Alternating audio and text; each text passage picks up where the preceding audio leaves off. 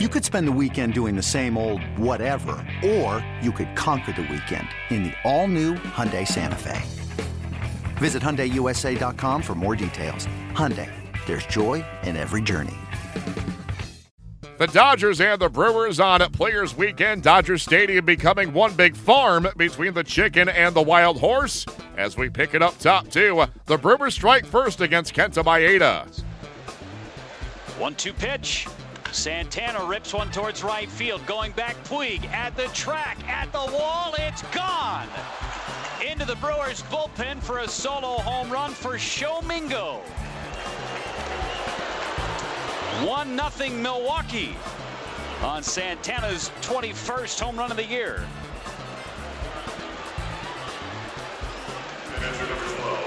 He's shown that power to the opposite field all season. And this time, 360 feet away to straightaway right field. Took a fastball in the inner part of the plate and went to right with it. So 1-0 Brewers in the second. Bottom of the fourth inning here, one down and nobody on, and the first pitch to Forsythe is turned on and hit to deep left center field, and we are tied.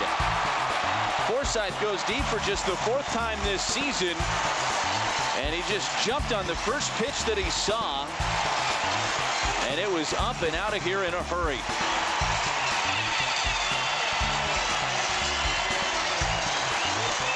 Ryan Braun and Keon Broxton both turned, but they knew almost immediately they weren't going to get that one. It didn't get out by as much as you might think.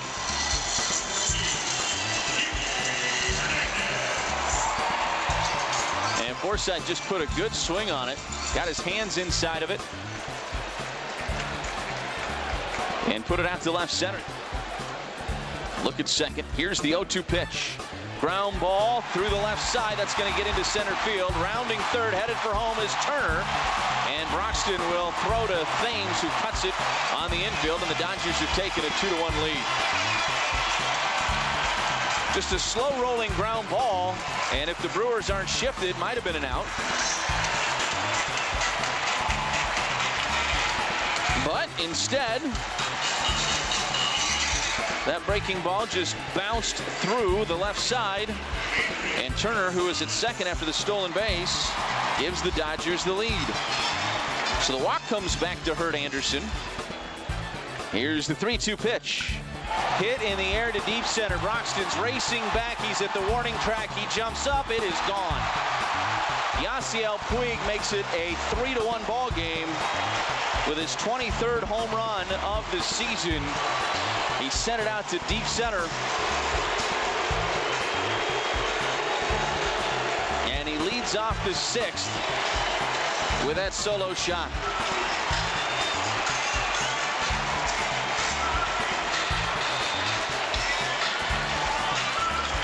And the wild horse got the best of the bull there, unfortunately. You pretty much, as Craig Counsell said today in his pregame show, you got to play perfect against these Dodgers, especially in Los Angeles at Dodger Stadium. 1-1 to Braun. Little tap route in front of the plate. Tough play. Grandal picks it up, throws to first. Safe at first is Braun.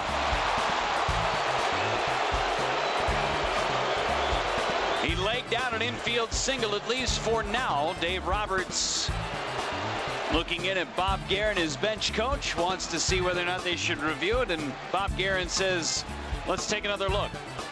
Close play at first. Braun legging it out initially. Taking another couple of looks at it. It's going to be close.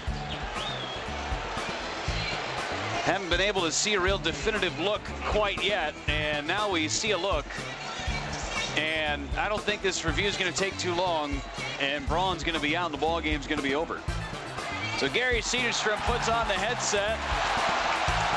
Dodgers are already out of the dugout, and Gary Cedarstrom puts up the right hand, says it's out, and the ball game is over. Dodgers take game 1 of the series.